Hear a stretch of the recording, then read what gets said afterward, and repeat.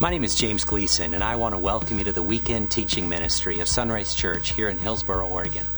Now, Sunrise is a church devoted to being a safe place to hear a life-changing message. And our vision is to lead people in a growing relationship with Jesus Christ. And so every weekend we share a message of hope from God's Word, the Bible.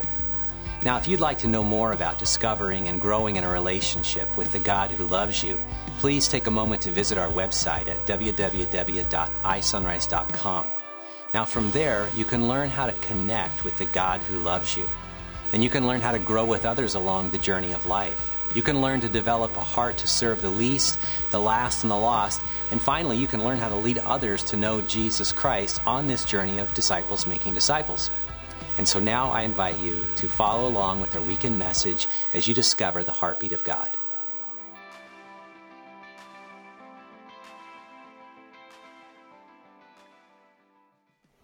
If I haven't had the chance to meet you, I'm Shane. I get to be one of the pastors here, part of our teaching team.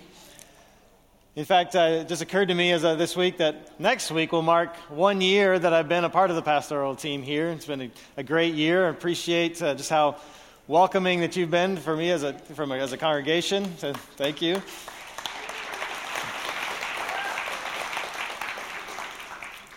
As I was thinking about that, it also reminded me that June is the 1-year anniversary of another momentous event in my life. And that was last year in June, I experienced for the first time vertigo. Anybody experienced vertigo before? Yeah, it's nasty stuff. It was so strange because it came out of nowhere. I found out later that I had some kind of infection in my inner ear. It came out of nowhere. And just over the course of about 4 days, slowly the earth started shifting. First a little bit and then more until at the end of the fourth day, the earth was doing this. I mean, it was all over the place. I couldn't stand up without help. I couldn't walk in a straight line, without somebody guiding me. It got so bad that it provoked my motion sickness, and so I started throwing up. I mean, it was that bad. And the worst of it lasted for about a week. But then it took 2 months for me to return to some semblance of normality. I found out along the way that you actually have to retrain your brain to get used to the idea that the earth is actually not moving. It's fascinating to think about because as followers of Jesus, in a lot of ways, we're experiencing something similar culturally. The cultural ground, or especially over the last decade, has shifted under our feet through what in this series we're calling cultural identity theft.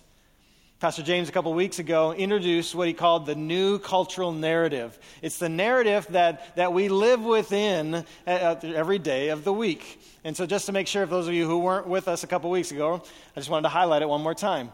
New cultural narrative. Number one thing, you must be true to yourself. That's the driving force. That's your reason for existence. You must be free to live any way you want so that you can be true to yourself.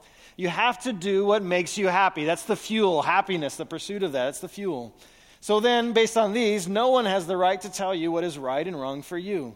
Only you determine your standards of right and wrong.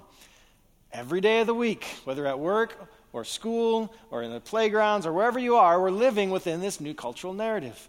Now, this can be disorienting because then we come here on Sunday morning and everything we talk and do around this environment is built on a different foundation. It's the foundation of the biblical narrative, which we could summarize this way. God exists. He designed and created us and the universe and called it good.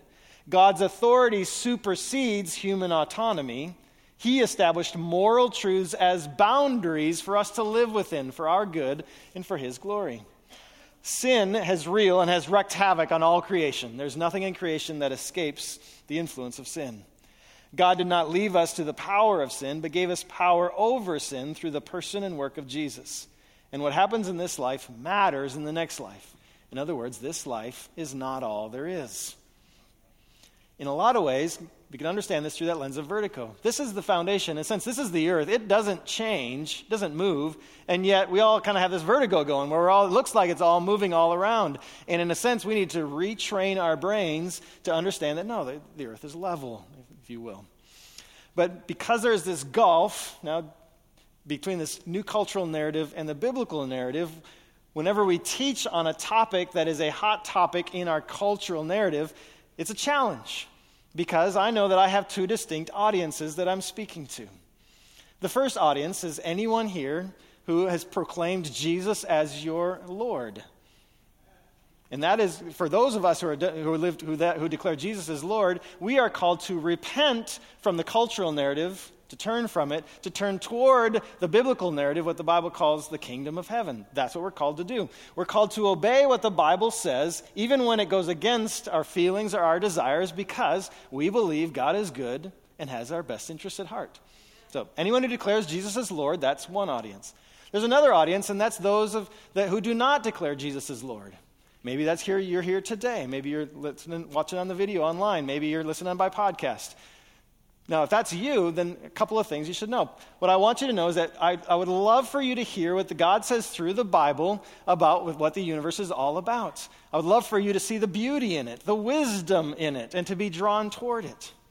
At the same time, I have absolutely no expectation that you are living under the authority of the Bible or even want to live by what it has to say. Now, that's important to know because I have this challenge when it comes to cultural hot topics.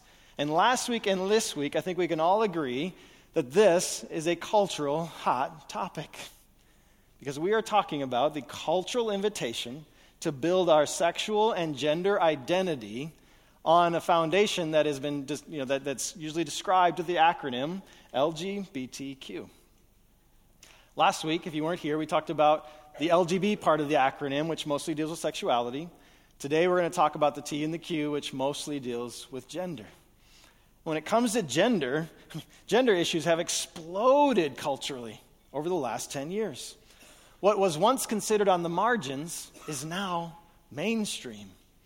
And so just to make sure we're all on the same page and understand what we're talking about, I'm going to just walk through a series of terms that we need to define. So the first one, transgender. This is the T, or is usually the T in the acronym. There are some other words that can also be the T words. Transgender, an umbrella term for the various ways in which some people experience incongruence between their biological sex and their gender identity. A transgender person often feels like they're trapped in the wrong body. The next word is queer. Queer is usually, but not always, the Q in the acronym. Queer is a term for people who do not identify or express their gender or sexuality according to common cultural norms. Not everyone who identifies as queer identifies as transgender. Many people simply identify with it as an aesthetic, a way of presenting themselves to the world. This term, we should know, has a complicated history as a reclaimed slur, and one should exercise caution in using it.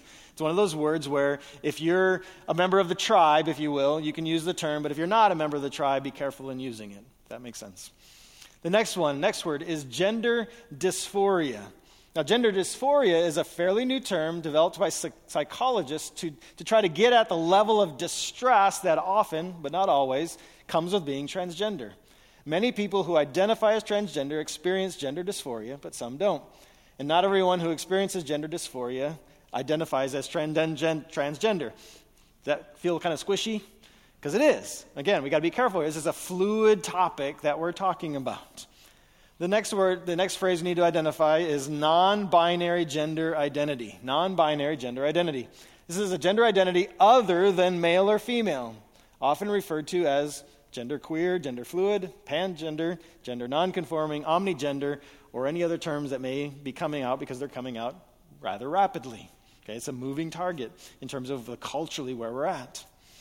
And the last one I want to highlight is the gender unicorn.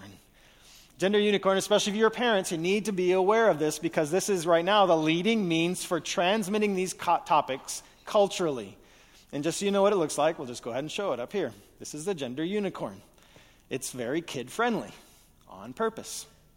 You notice there's 5 different aspects that they look to in order for you to form your sense of identity. You have gender identity, gender expression, sex assigned at birth. If you haven't heard that phrase, get used to it, because it's not that we are born with a gender, it's that we're assigned a gender at birth that may or may not conform to who you really are. Physically attracted to, emotionally attracted to. So notice there's male, female, there's other.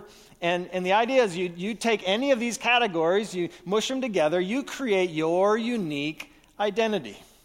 That's the idea behind this. Now, some of you right about now are stifling a yawn because, this is all basic stuff. For the others of you, I just blew your mind. Like it or not, this is our cultural reality. And if we're going to be able to engage in meaningful, loving conversations with our neighbors, we need to understand the culture in which we live. And before I go any further, I want to emphasize this is about people to love, not as much about issues to argue. About people to love more than issues to argue. And just to highlight that, I want to introduce you to someone named Brandon. Brandon, the story's told in this book called Love Thy Body by Nancy Pearcey, which is an excellent book. I would highly recommend it if you want to do a deep dive into any of the issues around gender and sexuality. She does an amazing job with it. In her book, in her chapter on transgender, she tells the story of Brandon, and I want to read it. It says, from the time Brandon was an infant, he was quiet, sensitive, compliant. When he was a toddler, his babysitter told his mother, he's too good to be a boy. In preschool, while the boys roughhoused on one side of the room and the girls sat in a circle and talked, Brandon sat with the little girls. He was not interested in playing with guns or trucks. He preferred playing imaginary games with toy animals, acting out complex interpersonal relationships. From an early age, he sensed he was different than most boys. Today, we would call him gender nonconforming. By junior high, Brandon was experiencing painful tension. He felt sharply out of step with the prevailing John Wayne masculinity image, and he still preferred the company of girls. Boys talked about sports and video games. Girls talked about emotions and relationships, the things Brandon cared about. But of course, girls never shared their feelings with him as openly with their girlfriends. So he felt he was neither really a boy nor a girl.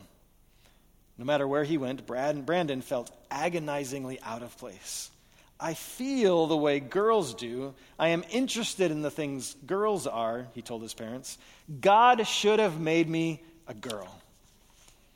In high school, his classmates organized a Christian manhood group, but it stressed stereotypical male virtues like leadership and assertiveness. What about men whose character strengths are caring and nurturing? By age 14, Brandon was spending hours scouring the internet for information on sex reassignment surgery. Eventually, however, he concluded it would not give him the results that he wanted. I realized, he said, that surgery would not turn me into a girl. It would not change my genes and chromosomes, he told me. A person is not a computer program that you can delete or redesign from scratch. The last time I talked to Brandon, he had graduated from university with honors and was working at his first job.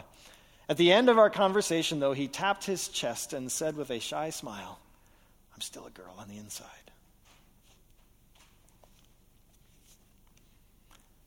For some of you here today, I just told your story. You can relate with Brandon because you experienced something similar. And if it isn't your story, as followers of Jesus, we're called to compassion, to empathize, to walk in their shoes as if they were us. And that's what I hope to do on this topic. This is about people to love more than issues to argue. A couple of other terms I need to highlight. They're terms that I'm sure you're more familiar with, and yet their definitions are in flux. Sex is the next term. Now, in this conversation, sex is about biology. In fact, it's often used that way, your biological sex. Now, more precisely, a person's sex is determined by sexual anatomy, reproductive organs, hormones, and chromosomes. Generally speaking, this is self-evident for most people. Now, I emphasize that because there is a term you may have heard of called intersex.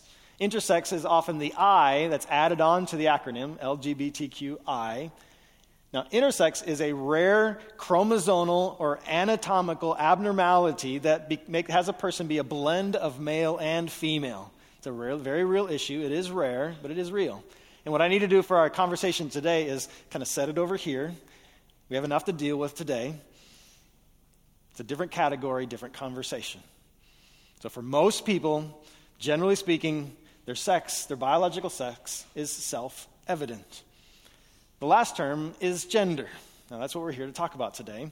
Gender is a challenge, but we need to understand where it came from. So gender was coined and popularized in academic circles in the 1950s as part of the feminist movement, as a way of talking about cultural expression of one sex. This is where the phrase gender roles came into the cultural conversation, and rightly so. It's a good conversation.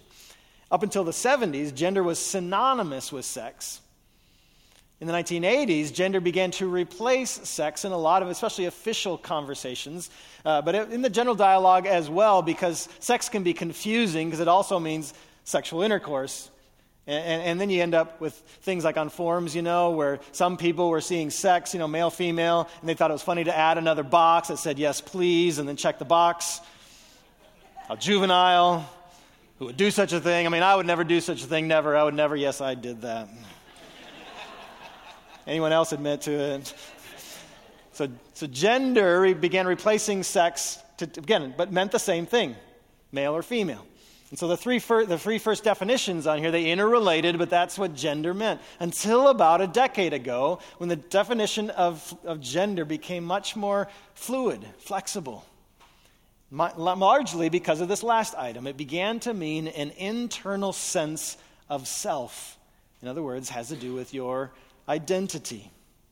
So now there's a ton of confusion around this term, which helps explain why Facebook has 71 different gender options. And Tumblr lists 117.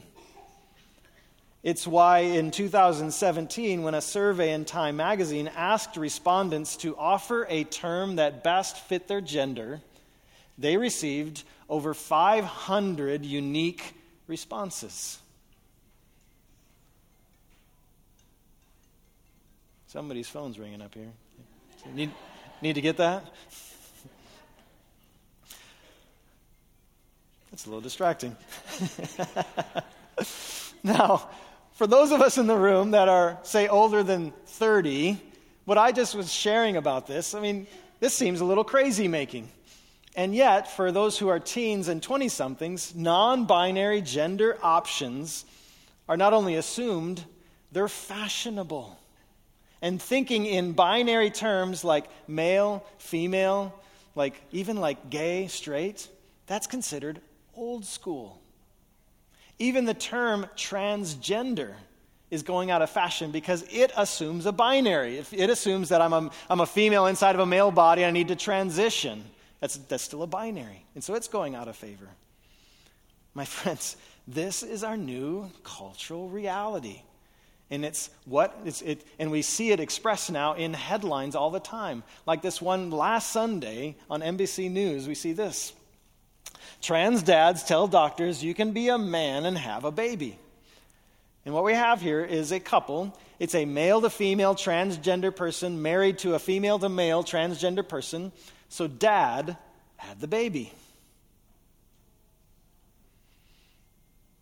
And again, I'll say for some of us, that is highly disorienting. I just want to emphasize this is our new cultural reality. Now, you may be tempted to blow it off and just say, kind of go, la, la, la, la, la, la, la, la, I don't want to deal with it. As followers of Jesus, we don't have that choice. We are called to make disciples in our culture as it is, not how we may wish it to be. It means we need to engage culture. And engaging culture always means two things. I need to understand the culture, and I need to understand what God says through the Bible. And then we're invited into conversation about that, which means I need to learn how to speak the truth gracefully. And this may surprise you, I need to be humble enough to be willing to hear truth from culture. We need to be able to have the gospel shape and reshape our culture, because we need to repent of ways that we've misunderstood, mischaracterized, and misused the Bible in a way that it has wounded others. May we never forget, my friends, that Jesus' harshest words were given to the religious leaders of the day, the good church-going folk, who thought they made up their own rules and laws to condemn their culture, thinking they were speaking on behalf of God, but completely missed the heart of God. May we not forget that. And so that's our cultural reality. Let's look at what the Bible has to say about this topic of gender. And we need to start at the same place we started last week. In fact, I'm going to look at the same two passages, this time through the lens of gender. So we start in Genesis chapter 1. Genesis chapters 1 and 2 will give us the design, the creation as God intended it. And the chapter 1 culminates in this famous passage, well-known passage for God. So God created human beings in his own image. In the image of God, he created them, male and female. He created them. This comes at the end of the chapter 1 creation narrative that's given to us, from starting from the cosmos and then ends up with human beings. And you see it come in a form of complementary pairs. It's poetry that it's written, and you see this cadence to it of complementary pairs. Heaven, earth, light, dark, water above, water below, land, water, sun, moon, and then the animals are created, male and female, and then it culminates, kind of the pinnacle of creation. We as human beings, male and female. Then you arrive at chapter 2, and now chapter 2 narrows in on the creation of the human beings, and a little more drama is added to the mix because you discover that one was created first. So you have Adam created first. He's invited by God into a partnership in the creation story. He's invited to participate by naming the animals. And so in Genesis 2, we see this. So he, meaning Adam, gave names to all the livestock, the birds of the sky, all the wild animals. And so you can imagine this. Again, this is a story. This is a narrative. This is a poetic image. So imagine Adam, they're coming to him, aardvark, yep, armadillo, yep, baboon, right? They're going by. He begins to notice that there's two of them. They're more like each other than they are like any of the others, and yet they're a little bit different. They're complementary, and it caused him, again, in this dramatic sense, to look around and say, where's mine? God, where's mine? Where's my complement? There was no helper just right for him. So the Lord God caused the man to fall into a deep sleep, and while the man slept, the Lord God took out one of the man's ribs and closed up the opening. The Lord God made a woman from the rib, brought her to the man. At last the man exclaimed, "This one is like me. This is my complement." Calls her woman because she came out of the man, but notice how he made a complement, not a copy. He made a complement, not a copy. And this explains, the fact there is a man and a woman explains why a man leaves his father and mother and is joined to his wife, and the two are united into one. This is the foundational statement in the Bible about marriage. Because there's a male, because there's a female, it explains the complementary and how they partner with God and reflect something of God to all creation. That's the biblical narrative. God's image is displayed through humans, male and female. God could have created androgynous humans where there's just one type. He could have created dozens, hundreds, thousands of different genders. There's something uniquely important about male and female. So that's, I think, the first thing we need to understand when it comes to the topic of gender in the Bible is that the Bible introduces humanity as a male-female binary with no distinction between sex and gender. In other words, there's no confusion between what my body says and what my mind says.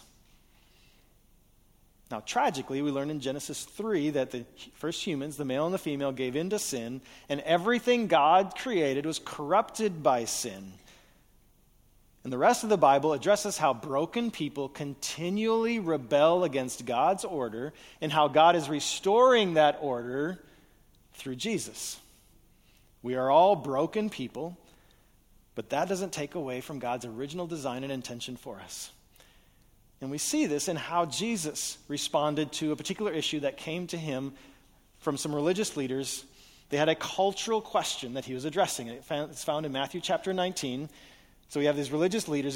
There is no distinction between religious leaders and cultural leaders because the culture was what's called theistic. So the religious leader coming to him, they tried to trap him with this question: should a man be allowed to divorce his wife for any reason? We need to understand this is a cultural question coming to Jesus. Help us interpret the culture that's here. Jesus replies, haven't you read the scriptures? So he turns them from the cultures to the scripture, because if you're a culture under God, then you're going to look to the scriptures for truth. Have you looked there? Where it says, from the beginning, back in the original design, God made them male and female, which I find fascinating. It's a question about divorce, and he starts with male and female. Because that explains marriage, why a man leaves his father and mother and is joined to his wife, and the two are united into one. Male and female explains marriage. And then he adds this: since they are no longer two but one, let no one split what God has joined together. Again, we get this picture of God's design. So maleness and femaleness are written into the fabric of the universe, each equally valuable and important as a complementary pair. So of course a man can't divorce his wife for any reason. She's far more too valuable for that. Of course, there's more going on in marriage than just your marriage. Of course you're not going to do that. God was the one that brought you together. Basically telling them and telling us, you don't get to define marriage. You don't get to define gender. God created humanity for his good purposes. And then you notice what comes next. The religious leaders don't go, oh, thank you, Jesus. No, they double down. They double down and they turn to their law. But what about our laws? Our laws say, what about did Moses say in the law that a man could give his wife a written notice of divorce and send her away? Our laws don't seem to line up with this. Once again, Jesus turns to the scriptures and basically contrasts what the scriptures say. He says, Moses permitted divorce. You see the difference there? Didn't design divorce. God permitted divorce. It's only a concession to your hard hearts. It was not what God had originally intended. And then he adds something extra again. I tell you this, whoever divorces his wife and marries someone else commits adultery, unless his wife has been unfaithful. They responded to the question about law and culture, and he nips it. He says, law, culture, is always beholden to creation, to the original design. Now, some people are fond of saying, there's a difference between the New Testament and the Old Testament. The Old Testament, you have all those laws, and you have this angry God, and then Jesus arrives in the scene, and he's about love, and he's about acceptance, and you don't have to worry about the Old Testament laws and things like that. Did you notice that's not what you see here? Like in Matthew chapter 5 is another example. Jesus doesn't widen it. He narrows the definition by removing cultural exceptions. Did you catch that? And we can see this in the fact that in the way that Jesus' own disciples responded to how much he narrowed it. They responded by saying, if this is the case, it's better not to marry. And anybody who's been married longer than, say, 5 minutes says, yeah, that's hard. It's good, but it's hard. Jesus doesn't say, let me make this easy for you. No. And then Jesus' response again affirms what's going on here. He responds to his disciples by saying, not everyone can accept this statement. The statement is, it's better not to marry. Only those whom God helps. We are dependent creatures. Then he goes on to add this. Some are born as eunuchs. Some have been made eunuchs by others. Some choose not to marry, which is the New Living Translation's way of translating the original text, which I want to go back and reread this. Some are born as eunuchs. Some have been made by eunuchs by others. Some become eunuchs on their own for the sake of the kingdom of heaven. Let anyone accept this who can. Now, the reason I wanted to highlight that is because if you don't know it, eunuchs were men with mutilated genitals. Maybe could even be called intersex today. And I want you to notice something else. The whole nature-nurture argument. I was born that way, or my parents, right? He bypasses that. Whether by nature, whether you're born that way, whether you're made that way by nurture, by others, right? Or you choose. Jesus, in a sense, doesn't care about any of that. He's already emphasized male, female. That's what's important. Marriage, yes, got all that. But you notice what he adds. For the sake of the kingdom of heaven. This is about priority. It's about priority. Gender, sexuality, and marriage are written into the fabric of creation, but something more important is going on with gender, sexuality, and marriage. There's something more important at stake, and that's the kingdom of heaven. We are called to serve a higher purpose with our gender and sexuality. Notice also that Jesus mentions that marriage isn't the only option. In fact, this is one way I would say that we need a little bit of correction as a church culture, because in a lot of ways we've overemphasized the importance of marriage as part of church culture. Not that it's a bad thing, and yet it has kind of left singles kind of on the sidelines as if they don't have a valuable role to play in the kingdom of heaven and in church accomplishing the work of the kingdom of heaven. And that's one way we've contributed against some of the confusion on this topic. Now, I could go on about that, but I need to set that aside. But I just wanted to highlight that. So the first thing we learn in the Bible is that gender is introduced in Genesis, affirmed by Jesus, human beings created as a male-female binary with no distinction between biological sex and gender. The second thing we see in the Bible is that the Bible prohibits crossing gender boundaries. And we see this in two ways. One in the Old Testament, in Deuteronomy chapter 22, where you see this. A woman must not put on men's clothing. A man must not wear women's clothing. Anyone who does this is detestable in the sight of the Lord your God. Now, if you weren't here last week, that phrase, detestable in the sight of the Lord your God, I mean, that grinds, doesn't it? That's hard to see.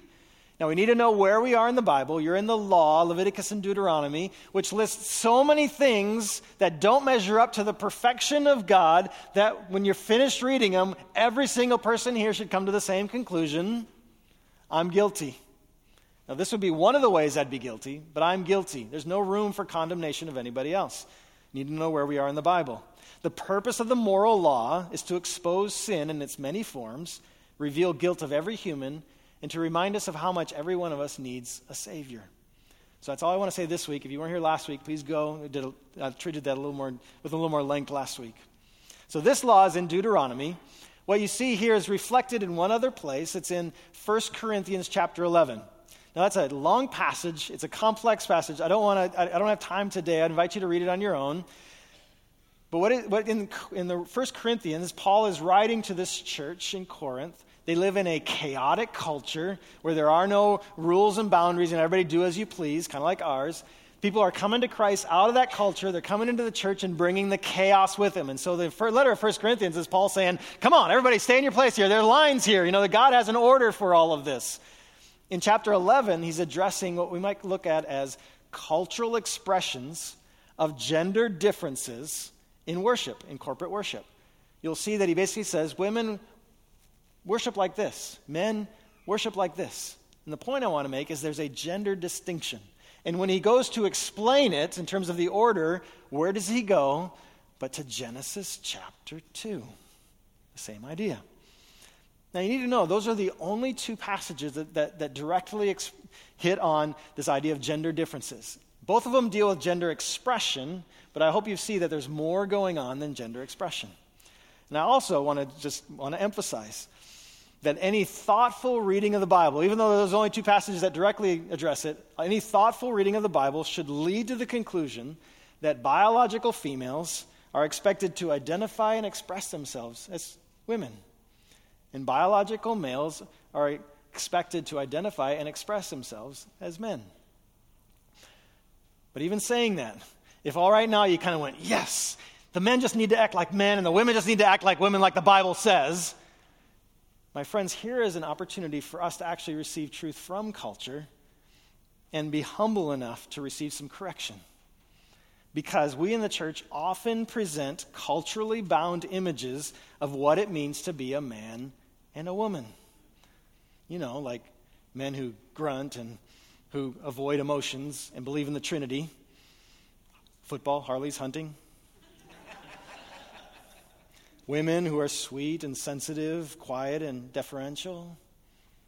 Not that those are bad things, just narrow. And when we take those images and we apply carefully selected Bible passages, often pulled out of context, what we do is we end up presenting expressions of masculinity and femininity that are narrower than what the whole of the Bible presents to us. For example, just to give you a couple pictures we have in the Bible. In the Exodus story, we see two men, Bezalel and Oholiab, who are gifted by God to cut stones and carve wood, and you think, yeah, and to make artistic designs and to sew finely woven garments. Oh, wait a minute, right? And what do we make of that picture of femininity offered in the book of Judges when Deborah led Israel to war and when Jael drove a tent peg through Sisera's head? You go, girl. We have David, the preeminent man in the Old Testament, who was a warrior famous for killing Goliath and defeating Israel's enemies at war, and who also wrote poetry, played the harp, and wept openly in public.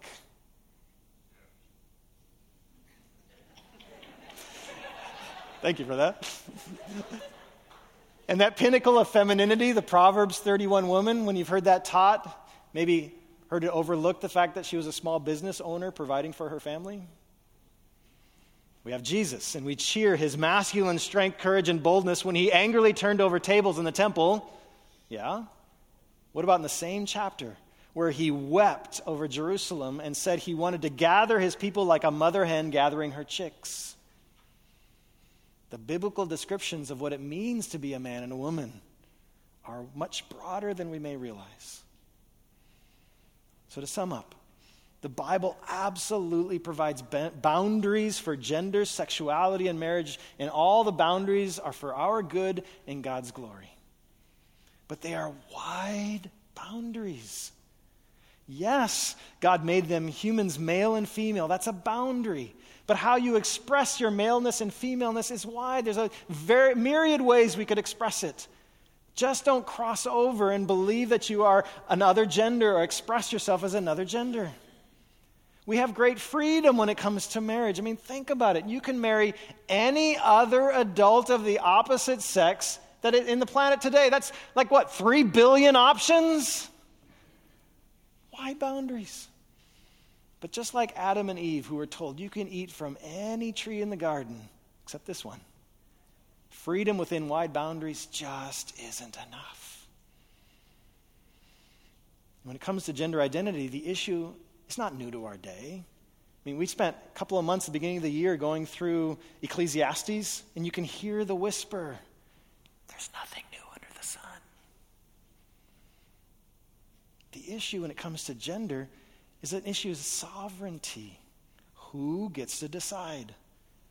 We live in the age of the sovereign self. That's the core of the new cultural narrative. When it comes to discovering who you really are, whether you're talking about gender or anything else, the culture asks, who do you think you are? Who does your internal sense of self tell you you are? In other words, you declare your identity rather than discovering your identity. Your thoughts and words take priority over your biology. Ultimately, you can put it this way, you speak yourself into existence. And that should cause us to pause. Who speaks you into existence? Who formed you in your mother's womb? When I declare myself something other than what God declared me as, I'm basically telling God, I know better. Please hear me. In no way do I want to minimize the struggle that many experience on this issue. Gender dysphoria is real. The desire to cross gender boundaries is real. And it's often very painful, like we heard from Brandon. We all struggle.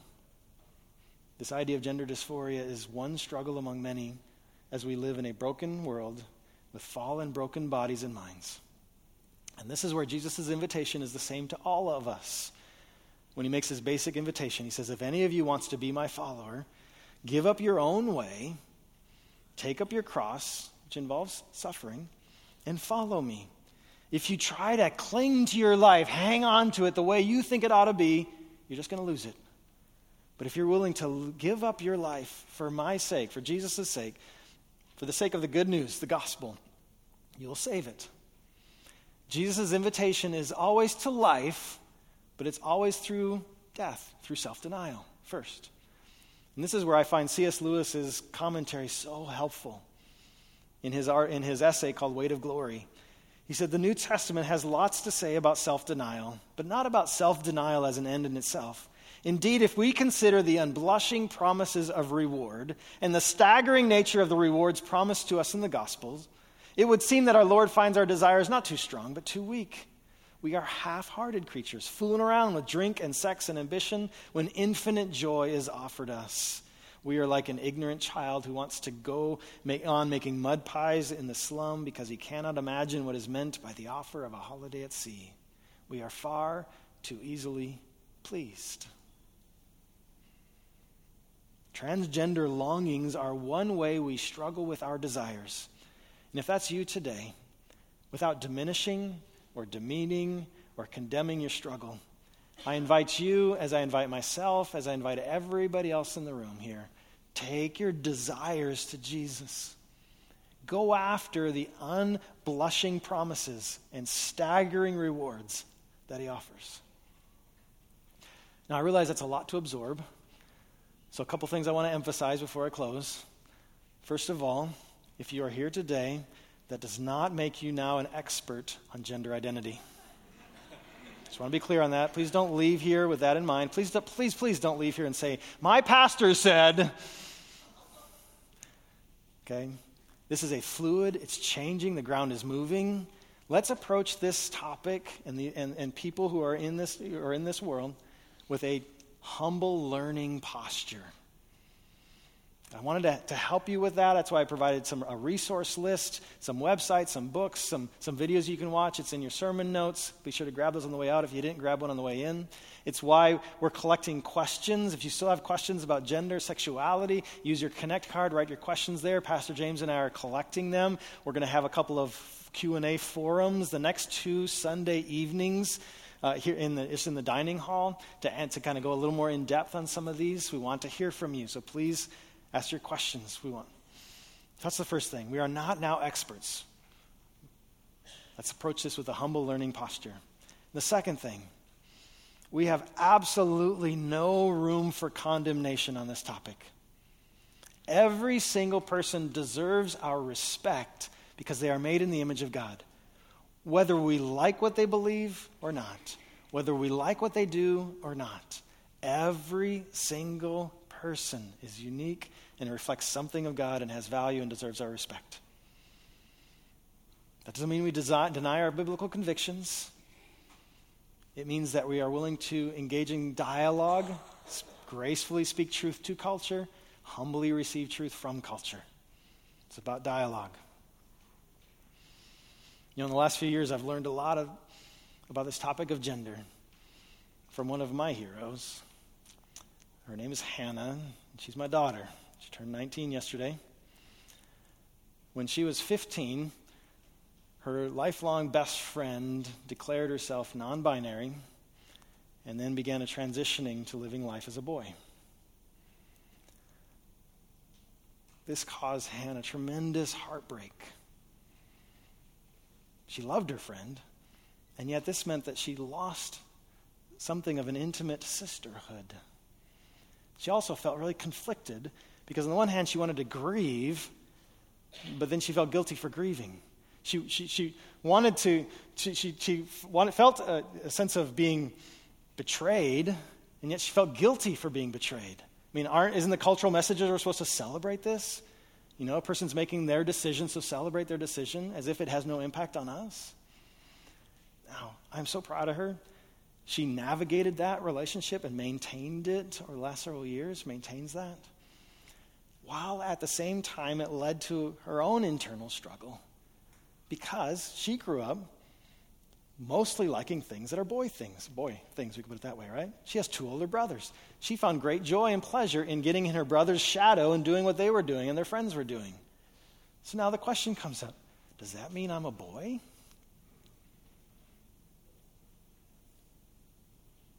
One of the times we were having a conversation, she told me she was questioning if she was cisgender. And I said, excuse me? She goes, I'm questioning whether I'm cisgender. And I had to ask her, what does that mean? I mean, these terms, they're coming up like crazy, right? Cisgender, if you don't know, means that your sense of gender identity matches your biological sex. What that word does is it deconstructs the normality of the male-female binary. And you know what? When I heard that, I got angry. I got very angry. I mean, doesn't a teenager have enough angst and enough things to worry about without wondering what gender they are? But my anger didn't do my daughter any good. So God and I, we had a lot of conversations about that. Now, over the next couple of years, gender conversations mostly took a back seat in our relationship as she finished out high school. And last summer, she graduated high school.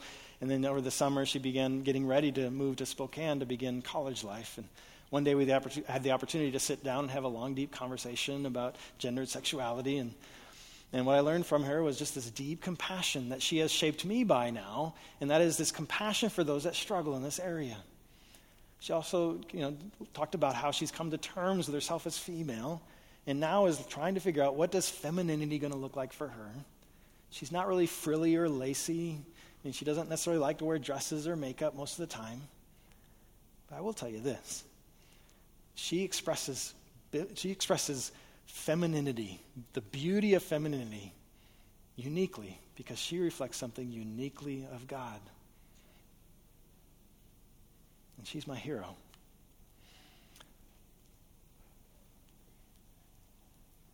You know, this coming Saturday, there's a Pride event. It's going to happen about 3 blocks that way, right?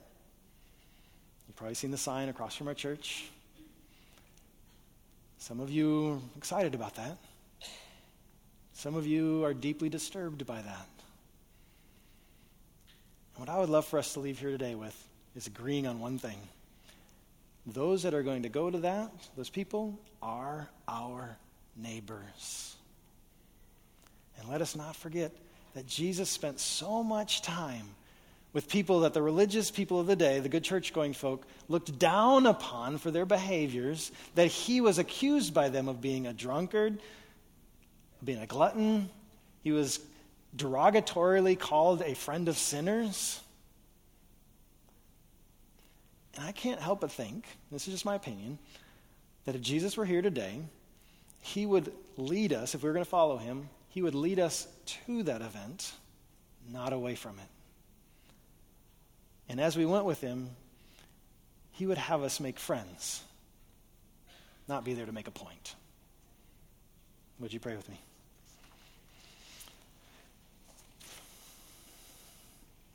Thank you, Jesus, for your love for us.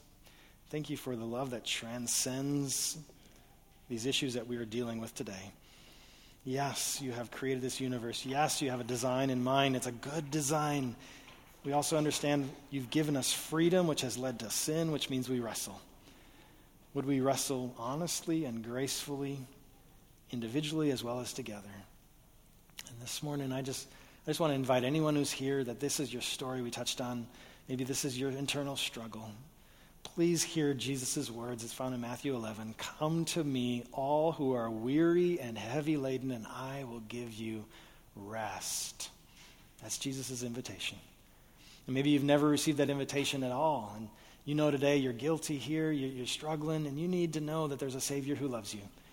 And all who come to him, he welcomes. You come humbly, you say, I know I fall short, I know I can't measure up. I need your help. I need a Savior. And he receives you and invites you into his family, no matter where you come from, no matter what you're doing. And for all of us today, would we be the hands and feet of Jesus and welcome all who come? So we submit this to you, Jesus, in your name. Amen.